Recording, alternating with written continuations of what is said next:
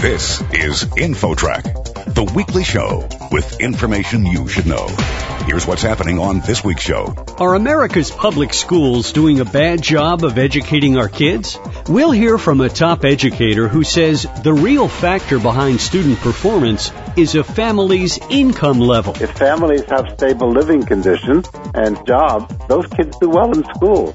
If you don't have that, you can throw all the resources you wanted at school, and it's not going to do very much. Then, it seems like millions of people are addicted to technology. A marketing expert says today's tech products are irresistible to many consumers. You know, we used to think about people buying things as the key metric. You want people to buy your products. Now, for so many digital experiences, it's about buying, but it's also about continued use. Those two interviews and more are coming your way on this week's show. InfoTrack begins right after this.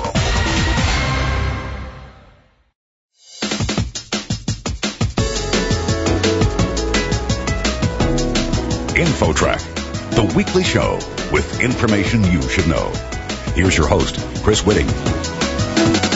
Our next guest has written extensively about the state of today's education system. He is David C. Berliner, Regents Professor of Education Emeritus at Arizona State University, and he's also taught at many other universities at home and abroad.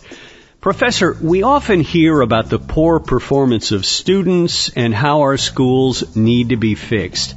And you've looked at the situation and come to a slightly different conclusion. Can you tell us about it?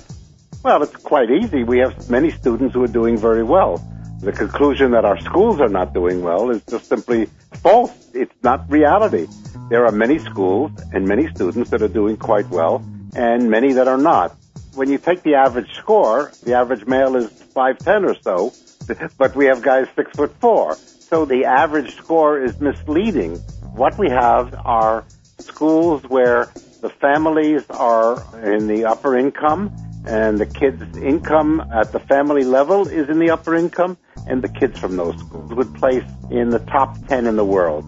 And we have kids who are in the bottom 25% of income going to schools that serve poor kids, and they're like 50th in the world.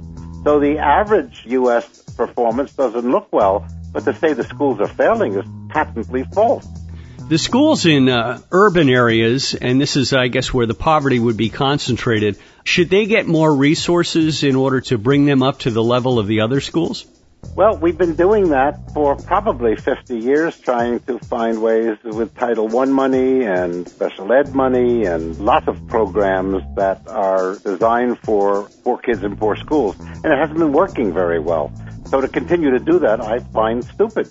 What we do need are housing policies that stabilize people, that provide places in more middle-class communities for poor families that can get housing there, instead of concentrating all our poverty people in one little community and one little neighborhood school so that they don't get the advantages of middle-class attitudes, belief systems. Middle-class and upper-class high schools have advanced placement courses. A lot of poor schools for poor kids don't, so they don't even have the opportunity. What we need to do is break the housing pattern, and my belief is that housing policy is educational policy.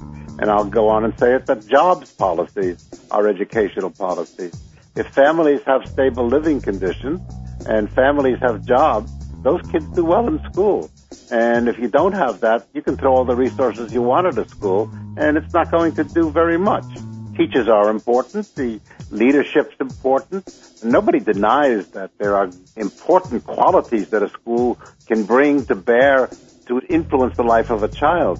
But if you're dealing with a lot of poor kids in neighborhoods that are high crime, neighborhoods that have broken homes, neighborhoods with lots of single parents, neighborhoods where people have to move a lot, you're not going to solve the problem in school. It's an out-of-school problem. We're talking on InfoTrack with David C. Berliner, Regents Professor of Education Emeritus at Arizona State University, talking about the state of our educational system.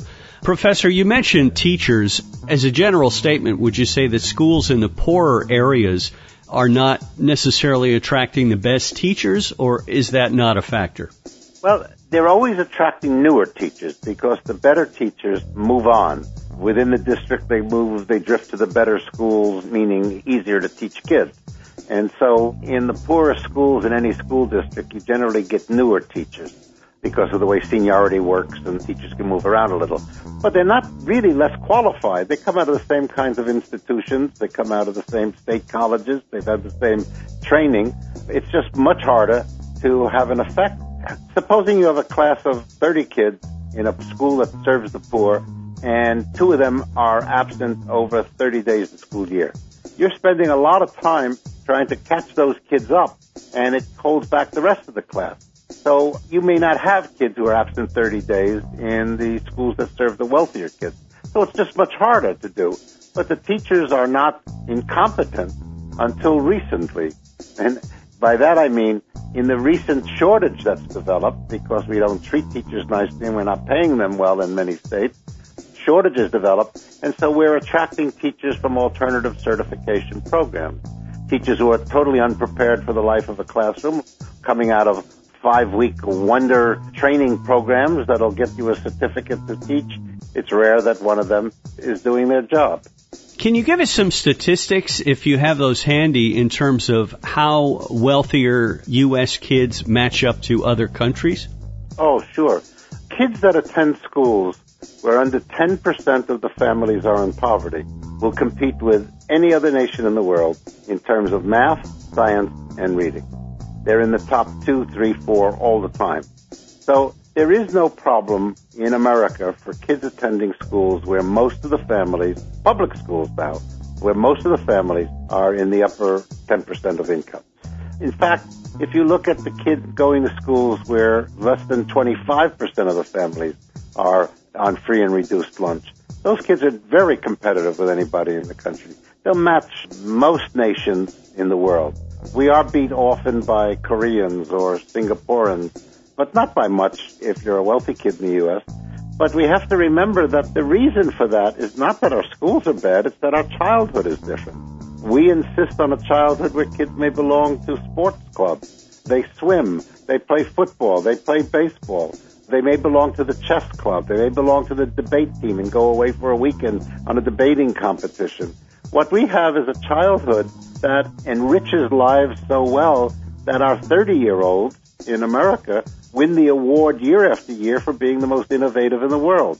Our 15-year-olds, however, are not as competent as, let's say, Koreans or Singaporeans on a test, an international test like the PISA test, because our kids don't study as much. But it's not studying alone that makes you a creative human being. The reason we win the Innovation Award every year is because we have a childhood in America that fosters that kind of stuff. The kids in Korea, after 5 or 6 hours of school, they go to school, to private schools for 5 or 6 hours. Professor, what about the role of parents and how that affects student performance? That would make a difference across all income levels, correct? Absolutely. If you look at a school that serves poor kids, quite a few of them will be performing at grade level or better. And you can almost always depend on the fact that they're coming from homes that are more stable, that books are read, that the television gets closed off, that they don't miss school, that they don't have to care for siblings, etc.